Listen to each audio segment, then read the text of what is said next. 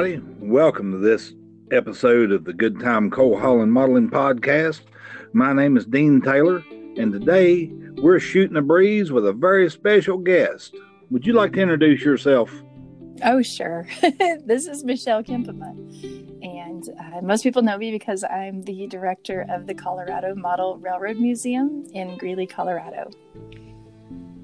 Well, that's great. Being a lady that's been thrust in the world of model railroading, well, what's your take on it? Honestly, I love it. I come from a world of crafting before I came to model railroading, and so I like to create things. I'm all about the creativity side. So whatever you're creating, I think it's fun to use your skills for any kind of an art. I tend to be more on the scenery and painting side of things, and the more freeform stuff than the actual super intense structures. I struggle with straight lines. So that's kind of where I fit in with it. But if you need a great hillside, I can give you a crazy scene of nature because it doesn't have any straight lines in it. Yeah, when I get around somebody's layout, the first thing I do is make sure they don't have any power pole or power lines on their HO scale poles, because I will wind up getting tangled up in them things. Yeah. I'll tell you. It's embarrassing when you destroy somebody else's layout. Yeah, here at the museum we have those, and our plexiglass on the museum layout is very, very low. It's 8 inches, and so the public doesn't see them, and then they point to stuff and they break them all the time. So we switched from using metal to using an elastic. It's like a slightly tinted elastic so that they're not broken all the time. A lot of people, model railroaders, that everybody, when you first introduce yourself, I do model railroading, and the very first thing they'll say is, "Oh, you play with trains." There's a big old difference between playing with trains and doing railroading. Did you? You got hit in the face with a squirrel on this one, didn't you? Yeah, pretty much. It's been a journey for me learning modeling, and I'm actually blown away by the technical difficulty of some things compared to others that are much easier to accomplish. And it's interesting. I actually appreciate each individual modeler's art because it's just so unique and so individual. I guess I'm super impressed with people that can just create reality in a smaller scale and make it look so incredibly real. And so I guess when I came to the museum, I had so I'll be honest, I actually had a layout when I was 18. I had an N scale and had no clue. It was just on a board with me and I never scenicked it or anything. I just ran a little train. I got this Great Northern locomotive because the colors were pretty. And oh God, if you knew how many times I've heard that. Right, so that's how I started out. So I come here to the museum and first of all, I fell in love with this place from the visitor side and volunteer side of it. So I come from someone who walked in and went, "Oh my God, this is an amazing miniature world," and I'm lost in the beauty of it. And so I guess I have learned to appreciate every single detail that goes into a layout, because every single thing has a meaning to the builder and a story to tell. And I think that's the part that I fall in love with, are the stories that people's individual layouts and modules and even just structures, they all have a story that's coming from their heart. And so that's what I love the most about it. On my layout, I have or on a couple of my modules, I have a thing where it's like I collect pieces from the greats. It's my art gallery. I've got stuff on there from a lot of modelers that's not even around anymore, but they were greats in the time. And that's my baseball card collection. But that's cool. It's really neat to see. It's like reading a poem. You put yourself in the mindset of the person that was building it or writing the poem. And I kind of, I like to think about, I wonder what he was thinking when he built this. Yeah, exactly. I think that's what I do. And I'm just like, I want to hear the story because I love to hear stories. And so for me, it's always like, I'm looking for the story in what they've built. So, And that's, you know, the way we approach module building, you know, the Good Time Coal Hauling group, which I'm happy you're a part of. The, you know, I tell people, I said, look, don't try to cram a great big railroad into 6 foot. Make you a photograph. Mm-hmm. And, you know, it makes it easier for people to relate to. You know, and you said that you're involved with getting the youth involved in this hobby. What's some of your ideas on how, you know, because the hobby is getting older, but everybody says, well, the hobby is dying, and I don't see it dying because you wouldn't have manufacturers building new locomotives every month. Right. So this is what I did. We needed to do some youth programming, and we weren't sure what to do. And the man who built this museum didn't build any classrooms or any space to work in. So there was a new elementary school going in down the street from us. It's about 2 blocks away, and it's called the School of Innovation. So we called them up and said, hey, we're a model train museum, and we need to learn how to build layouts with kids, and didn't know if you'd like us to come and check it out. There's a train going by outside my room right now, just so you know, if you can hear that in the background. That would be the Union Pacific. It's me, folks. I'm doing that with the soundboard. No, not really. That would be the Union Pacific, probably. Well, I don't know what they run at this time of day. Usually the Z train's not here yet. So anyway, okay, so this school agreed, and they gave us an hour a day. So for 12 weeks, 5 days a week, we built layouts with kids. And for the first 6 weeks, we worked with like kindergarten through 3rd grade. And the second 6 weeks, we did 4th through 8th grade. And so we learned all sorts of levels and skills and what kids like to do and can accomplish. And we got those Woodland Scenics layout kits that are, I don't know, 4 feet long and 2 wide. Have you seen those? Like the kind of the starter kits. Yeah. So we divided the kids into 4 groups, and they each built a section. So there's like 6 kids per section. And honestly, they loved it. They loved it. And the girls loved it. The girls absolutely loved the layout building. Some of them, I can't tell you how many times I'd come in and they'd say, Miss Michelle, look what I made last night. This one girl went home and pulled out her glue gun and went outside and got a bunch of rocks and glued them together and made a waterfall onto a little mirror. And she said, I made you a jewelry holder. And so because she had done waterfalls with rocks the day before. And it was just really cool to see that. And I think my takeaway from it is that kids love modeling. They're just not exposed to it. There's no opportunity for them right now. You can't go to Walmart and buy a train set. And a lot of times for some modelers, they don't come to it from the train, they come from the scenery side. And then they do fall in love with the train side. And so we're learning that with kids, you kind of have to give them the whole picture. Like, hey, you could just make a tree in your modeling, and you're a modeler and you accomplished this. And then they feel amazing about themselves, and they're like, I want to do more. So then we make rocks, and then we'll lay some track. And I will tell you that, you know, I don't mean to be gender biased, but the boys do love to run the trains. They totally do. But there are girls that do too. And so I think it's whether or not a child is, you know, like mechanically oriented or more on the art side, and then they want to paint the scenery and paint that, you know, I want to paint the river bottom before we pour in it. And it was just neat to see the kids, each of them, like find the piece of them that was creative, and so they loved it. And then we put them all together and ran a great big train layout at the end of our 12 weeks. Then we started doing that with Boys and Girls Club and some after school programming. So we've been doing those quite a bit with kids. So kids love it.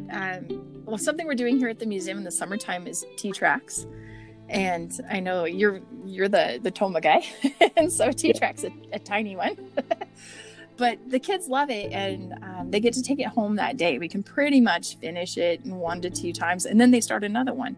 And so pretty soon they've got enough to run a train at home, to put it together pretty quickly. Or they bring them back, their favorite ones, and then we run them on Saturdays. And so it's just, the hobby is not dying, but it will if we don't provide access to kids to the hobby, I think is what I would say. Yeah, And that's I wouldn't you know yeah. that's always been my take on it. I've told this story before of me wanting to belong to a model railroad club when I was younger, and they said, "No, that's okay. We don't want kids." Well, the problem is when that club gets older and you didn't want any kids, now what happens to your club? And I think that's what's happening with the hobby. Right. It got placed there for a while with the computer games, but if anything good has come out of all this hysteria, people are starting to stay home. They And are. they're starting to realize that this building something with your hands outweighs this instant gratification, hands down. Yeah, I agree. And it's been, people have been taking time to work on their layouts too, not just kids, adults. Facebook has been full of people working on their layout, and I love seeing that because it's a place where you can find joy, in your day and accomplish something, and it's interesting to me what people build. And they'll say, well, I want to get back to running trains, so I'm just going to throw this scenery on. And then other people are like, well, I'm really focused on this scenery and I'm not sure how I'm going to actually run the trains through here. I saw one today, like, how do I actually set up a system so I don't have to do so much work before an operating session? Is there something automated for that? And so you see all these levels coming out because people are in their basements working on stuff, which is great, or garages, or wherever your layout is. So. Well, do you get any people coming that used to be in the hobby and they want to get back in the hobby? Do you ever get any of that through your museum? Oh, all the time. So we have a volunteer base here. The layout itself is run by volunteers, and it's amazing the gamut of people that come here and walk through the door, and either they've run trains their whole life, they've never seen it before, or they used to do it. So we kind of get like this whole gamut of people. And we've had guys who used to model and then they found us and they're about to retire. And we've had a few guys actually move to this region so they could volunteer here and be a part of what we do here. So yeah, that's one of the things at the train show level, where I've been talking to people and they're like, and the thing is they get into, I want to get back in the hobby, and they jump back into it like they did when they were 13 years old, and they build their layouts exactly like they did when they were 13 years old, and they get overwhelmed. And but the neat thing where like you've got your club, they can get into it, but it's at a slower, smaller pace where they just don't overwhelm themselves right out. Well, one thing I would say to that is, we have a completed 5,500 square foot layout.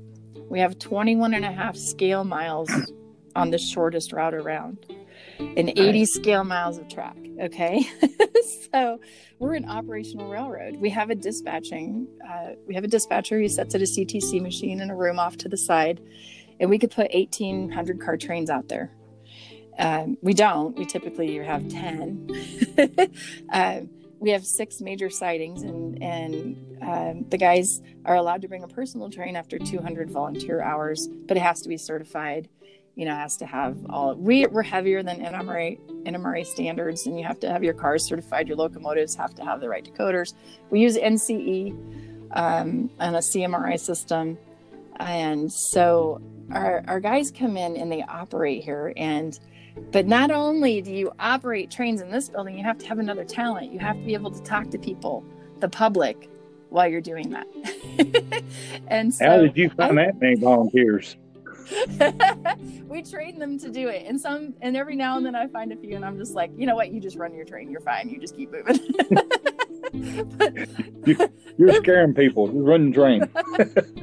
But they're super fun, and I think that's why they keep coming back. We have guys with 7,000 hours of volunteer time. We have 36 guys with more than 3,000 hours of volunteer time. But what brings them, the new guys that are either coming back from a childhood or they're brand new to the hobby, the thing that really helps them out is we do Monday maintenance. So every Monday we're closed to the public and we just maintain this layout. And it takes a day to clean it, and we clean a train at a time, and then they'll pull out rolling stock and look at it. We have 4,000 cars, a little over 4,000 cars, and we have almost a little over 400 locomotives right now. And so they have to maintain all that. And so they kind of create these rotational things. And then we have to clean the scenery. We have to we have little micro vacuums, and you know what it's like to clean dust off of the layout. And see, that's what I urge people. They're like, I want to fill this room up full of trains. I'm like, no, you don't, because you don't want to have to clean it. Because I've got a dedicated shop vac that has a pair of pantyhose that's, rubber band to the end of it, so I don't lose people in the vacuum cleaner. Exactly. You can't vacuum up the scenery. We actually found these attachments. Oh man, I think maybe Harbor Freight or somewhere, that take the end of the shop vac and just keep shrinking it down to this little tiny, maybe half-inch across brush. That'd be cool. And that's what we use on our rooftops and stuff. And so we can just use this little tiny brush and vacuum it up. We use vacuum cars. We use the standard cleaning cars. We have a magnetic car to pick up the metal. So we've tried every way in the world to keep this much track clean, which is really hard. Yeah. But these new modelers come in and they learn how to maintain a layout, and I think that teaches you a lot about how to build a layout. Because they learn what they don't want to do, the mistakes that we made here, and the things that work really well for maintaining it. And then, of course, we're adding new stuff all the time. We add in little electronic functions or change a little scenery here and there. And so they're learning as they go, but they really enjoy it. It's interesting. And some of the new guys, that's how you learn the railroad the easiest, is to just jump in and maintain it. Yeah, a friend of mine, Dustin Witten, he used a phrase, and I've coined it. I haven't got the copyrights to it, but he says, I learned by doing it wrong for so long. And I'm like, I like that. That needs to be on a T-shirt. Yeah. But, and I told him, I said, Aristotle said that mistakes maketh masters, and I will learn a whole lot more from watching somebody else mess up. Oh yeah, me too. We have a computer program here that was custom written for us, and we can run 9 trains, 5 in one direction and 4 the other, and the computer's in control. And it decides who goes on a siding and who passes. It's pretty phenomenal. It's really an amazing thing to watch. However, it likes to break, or the train will break. You lose a coupler and you've got 50 cars rolling down the hill, hitting the train behind it in a tunnel probably. and so I learned more about this layout by fixing broken trains and things that happened, because it's not perfect, but it's fun because it isn't perfect. If it was perfect, it wouldn't be fun. Oh gosh, no. Well, it's just like, there for a long time, I was in the hobbies that had the ability to kill me, like hot rods and motorcycles and rodeo and all that stuff. And, like hot rods, the fun is building the thing. Once it's built, it's like, well, okay, you take and go cruising every now and then, but, the fun's gone. And I just sell the car and then get another one. And that's what I found about railroading, or the model railroading that I've always loved, is the building and trying to figure out, okay, how am I going to do this? Yeah.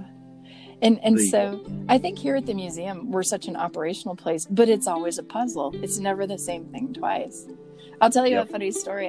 I sit on many boards because I'm the director here at the museum, and I sit on what's called a creative district board. And they said, well, what kind of art do you do in your building? And I said, it's performance art.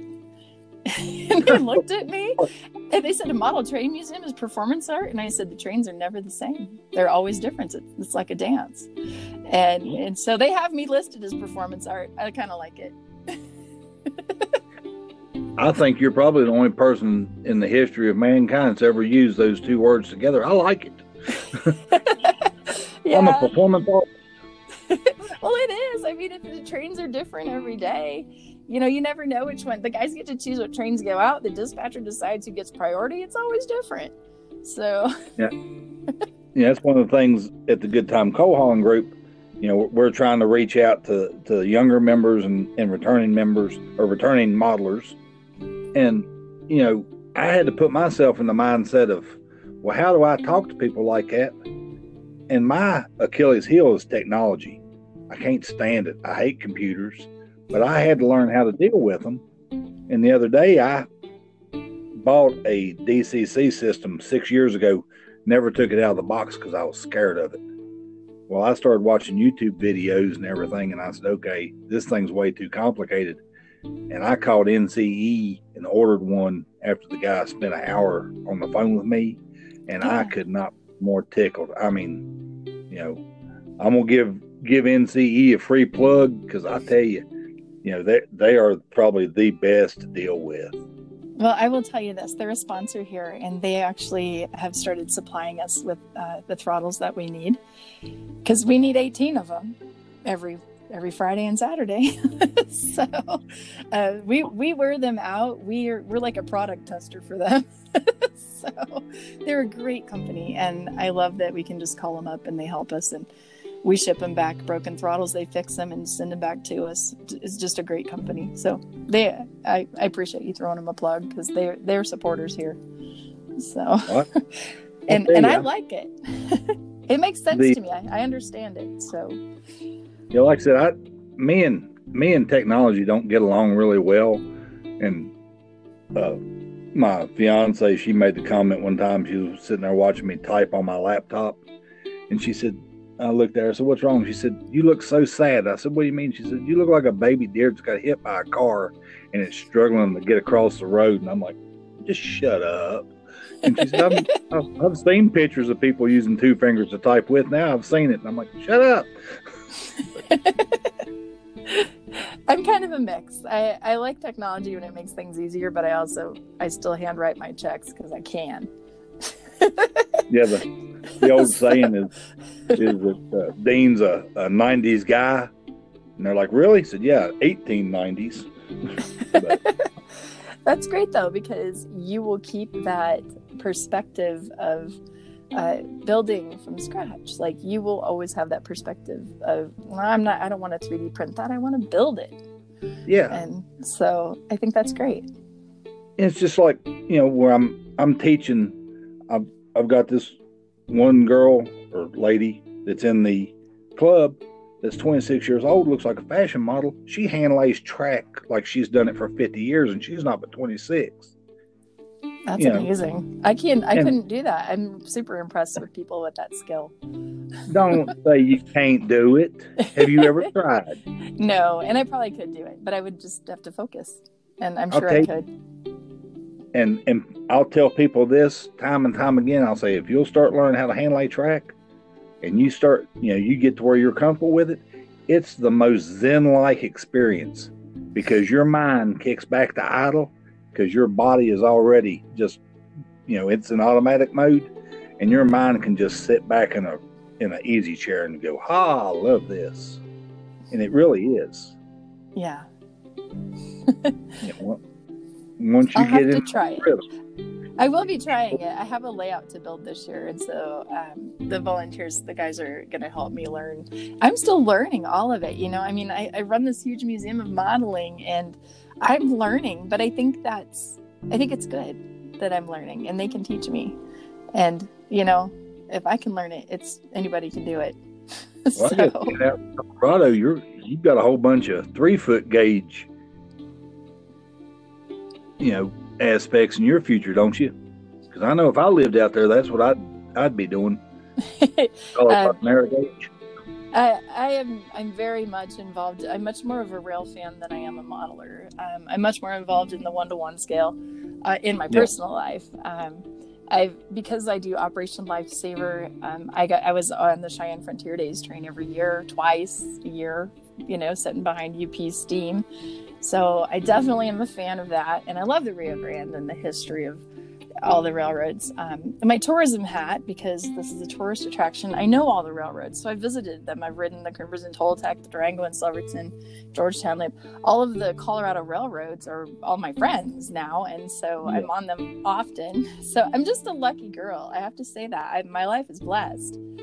And I love trains. I love the real thing. And I love the models too. So I'm just learning the model side. And I'm learning the real side too. I've been learning how the big boy works and studying the whole process of all the parts of the steam locomotive. Have you had a chance to get out east here and see like the 611 run and some of the, like up at the Cass Scenic Railroad, some of the geared locomotives? I need to go see a lot of those. The only one I've ridden is the Great Smoky Mountain Railroad out of Bryson City. And I loved that one, but that's where my family is. So I've ridden that one a couple of times. Well, I'll tell you, with the East Broad Top coming back into operation stuff, that's going to be one for you definitely to see, because that thing was magnificent back in the day. Yeah, that'll be exciting. I went to Strasburg and rode the Strasburg Railroad. So the number 90 they have at Strasburg was the Great Western number 90, and it ran on the track on the west side of my building. So the 90 used to be on the property that I'm on all the time here. And so it's very special to me. And, now it's in Strasburg. And so I went out there and I did like an interview with the staff and met everybody, and they gave me a whole tour. They actually gave me a pass to let me wander around the shop and ask the guys questions, which was super interesting. But when I rode the train that day, they had the 89 running, and I was really sad because I love the 90. And the 475's not running because of my NW. Well, they called me that night and said, "Hey, Michelle, if you want to come out, we're going to light the 90 up at sunrise." So I was out there before the sun got up. And I had the best morning ever helping them hustle the number 90. We watched it, and I got to watch sunrise and while onto the locomotive. It was beautiful and probably one of my favorite days ever. So I'm that nerdy, train nerdy. I love it. So I have there's just something neat about Strasburg. You get up there at sunrise, it's a beautiful place. It's beautiful, just beautiful. I loved it. So I told Ed Dickens the other day, I said, "Ed, you're going to have to do something for me someday. I want to come out at sunrise and watch you light up the big boy." I'm like, "You got to let me do this." And he just like, "Okay, Michelle." So, we'll see. That's probably never going to happen. That's one of those things I hope to get to see the big boy, in service, because all my friends, back when Norfolk Southern had their first steam program, everybody's like, "Did you ride the A and did you ride the J?" And I said, "No." I said, "I was busy in the military while y'all was out having fun. I missed the whole steam program." Yeah. So, well, and I missed out on many years. The UP Steam comes to Greeley. We're like where they test run all the time. And they put in a new Y here in town, so the big boy can actually even turn here in Greeley. So I was expecting that test run last year because, the big boy was, it had to be out in Promontory in May. So we knew it was going to test run in April. And so we're waiting, and I'd message Ed, and he'd be like, "I can't tell you. I can't tell you what we're doing." And I kept waiting. Well, it turned out to be May the 3rd or May the 2nd was going to be the test run. We're down to the wire. And I don't know if you watched that day, but they set out pretty late in the afternoon. And then they had to stop and check everything and stop and check everything. And I finally got a message from the conductor, who's also a volunteer here at the museum. And Jim says, "You better come to Nunn. We're turning at Nunn." And so it's 11:30 at night. And so we drive out to the country, and it's pitch black out there in Nunn, Colorado. And there's about 100 of us maybe, because there were a bunch of people here at the museum. And I'm like, "We're loaded up. We're going to Nunn."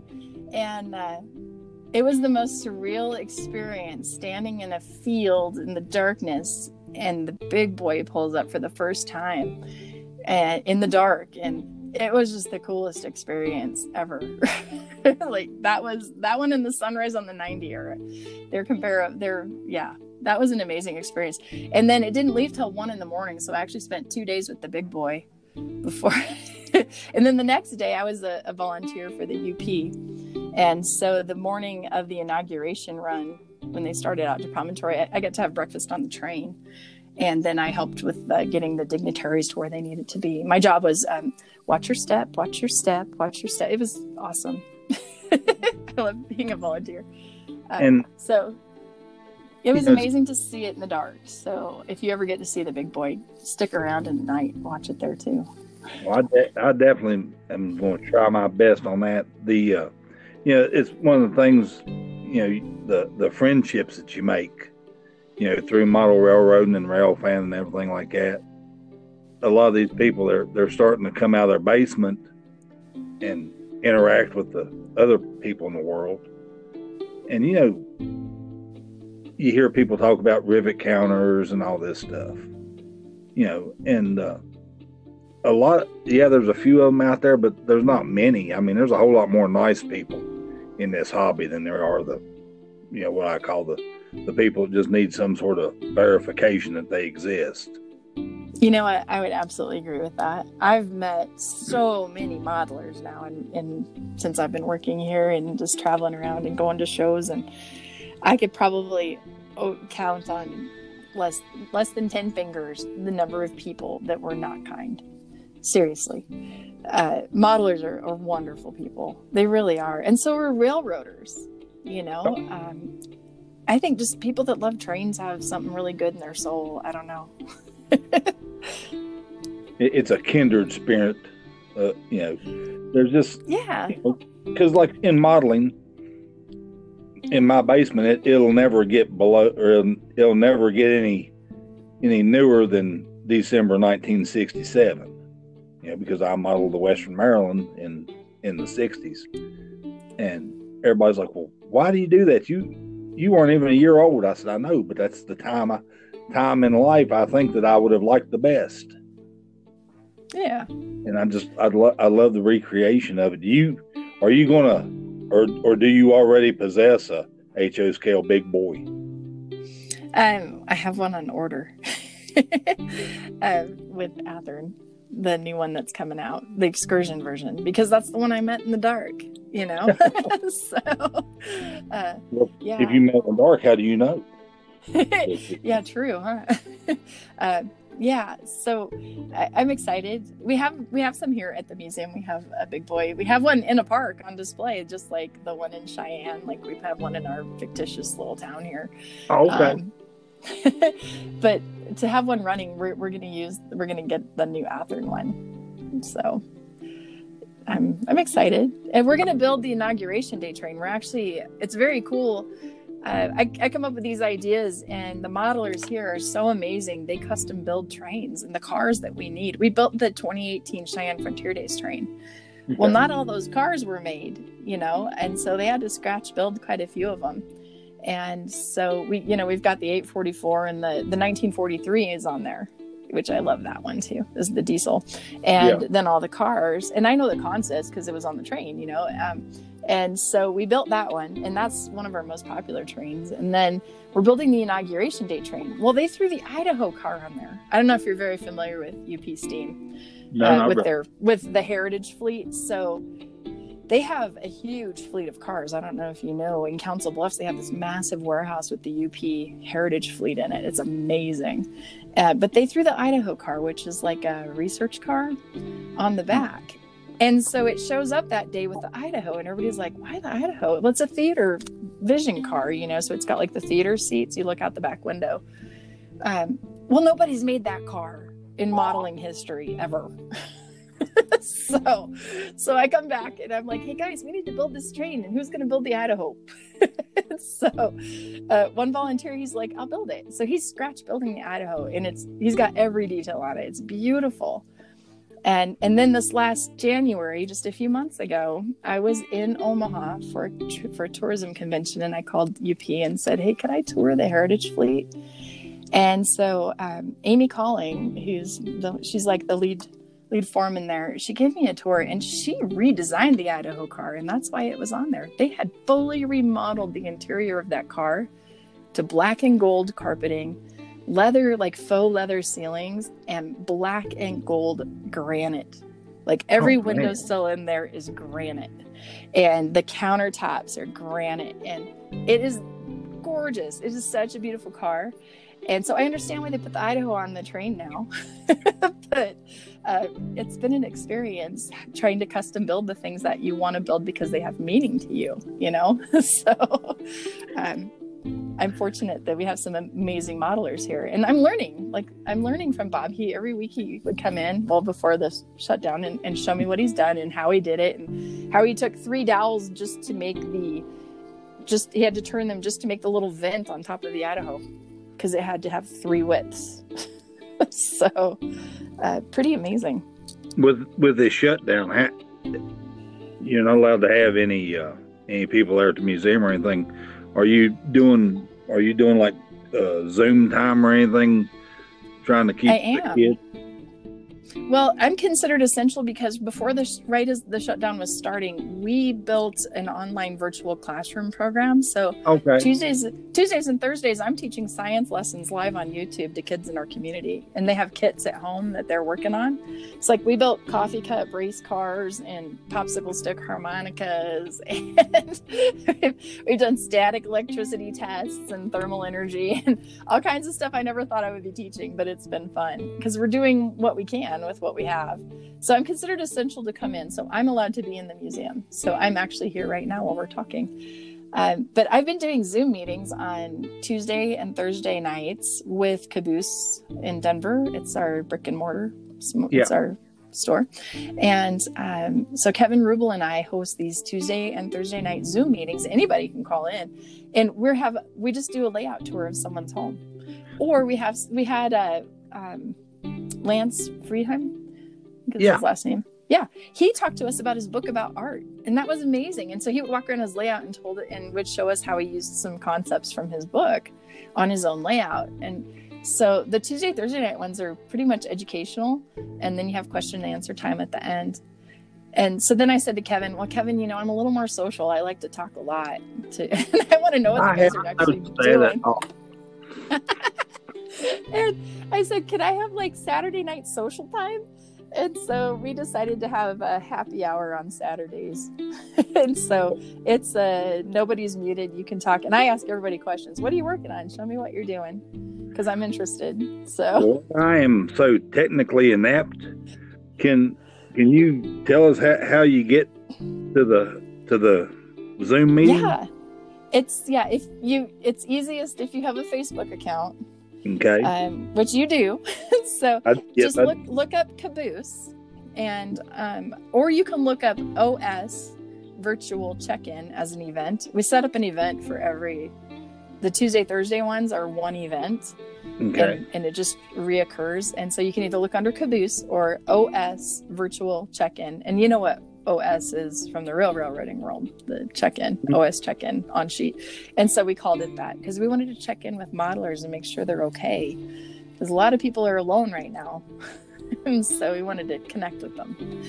On behalf of the modeling committee, we like that. People aren't touching our stuff. Yeah. I know. There's all those funny memes about how modelers will survive the quarantine easier than anyone else because it's really not new. We're just tickled to death. Time to work on the layout. I was talking with a friend who has an online hobby shop, and she was saying our business is really good right now. I said, well, good. That's good. That means people are modeling. So. Yep. So on Saturday nights, you can call in. It's at a different time. It's at 5 Mountain, which is 7 Eastern. The other one is at 6:30 Mountain, which is 8:30 Eastern on Tuesdays and Thursdays. And so the Saturday one has a different event on Facebook than the other one. And there's just a line on there. You click on it, and even if you don't have Zoom installed, it will bring up the installer, and it takes like 2 minutes. And then you have your Zoom call. And you can even do it on your cell phone if you want. You don't have to do it from your computer. It's harder on your cell phone because you can't see like the Hollywood squares of people. Yeah. On your computer, you can actually make it look like Hollywood squares. So you see all 30, 40 people on there. It's kind of fun. That sounds like that's going to be a blast. I mean, it gives you something to do. Yeah. It's something to do. That sounds like it's going to be a hoot and a half. Yeah, it's meant to be fun. And that's what I told Kevin. I said, as long as we're having fun, everybody will have fun. So the man who built this museum, Colorado Model Railroad Museum, his name was Dave Trussell, and he lives in Pennsylvania. He actually retired out to Pennsylvania and made this a nonprofit. So he lives in Strasburg. Okay. That's why I was out there. Yeah. So he lives in Lancaster, but it's right there. Yeah. And so when he hired me, when he said, he built this to play on it, by the way, this museum. It wasn't built to be a museum. He built it. He thought clubs would come and play. He said, Michelle, so here's the deal. He said, I'll put up 3 years of pay for you if you think we can make this a tourist attraction and self-sustaining. And I said, okay, Dave, I think that sounds good. And he said, well, I have one rule, one absolute rule. And I'm thinking, okay. And he says, here it is. If it's not fun, change it. So I sat there for a minute and I went, I can live with that. That's good. So that's our rule. If it's not fun, we change it. Yeah, that's the bestest rule of all. The guy with the doctorate says, But I mean, and a lot of people run into that with their modeling. Yeah, exactly. They get so overwhelmed, and everybody is their own worst critic, and they rush and they do stuff like that, and the layout gets to be the second job that you hate. Yeah, and it shouldn't be that. Then you need to change it, and you need to look at it differently so that you love it again. Yeah, and I run into that all the time. Well, my layout's just got so bad. I just hate going down there. Well, then tear it out and start over. That's the only cure to that problem. I'll tell you something that's helped me do things that are the things that I don't love to do, but do them and it's fun, is listening to a podcast. Honestly, if you don't like that part of what you're working on, put a podcast on while you're doing it. Yeah. I appreciate the plug. Yeah. It's just okay in the modeling world. What are some of the jobs that you just don't really care for, but they have to get done?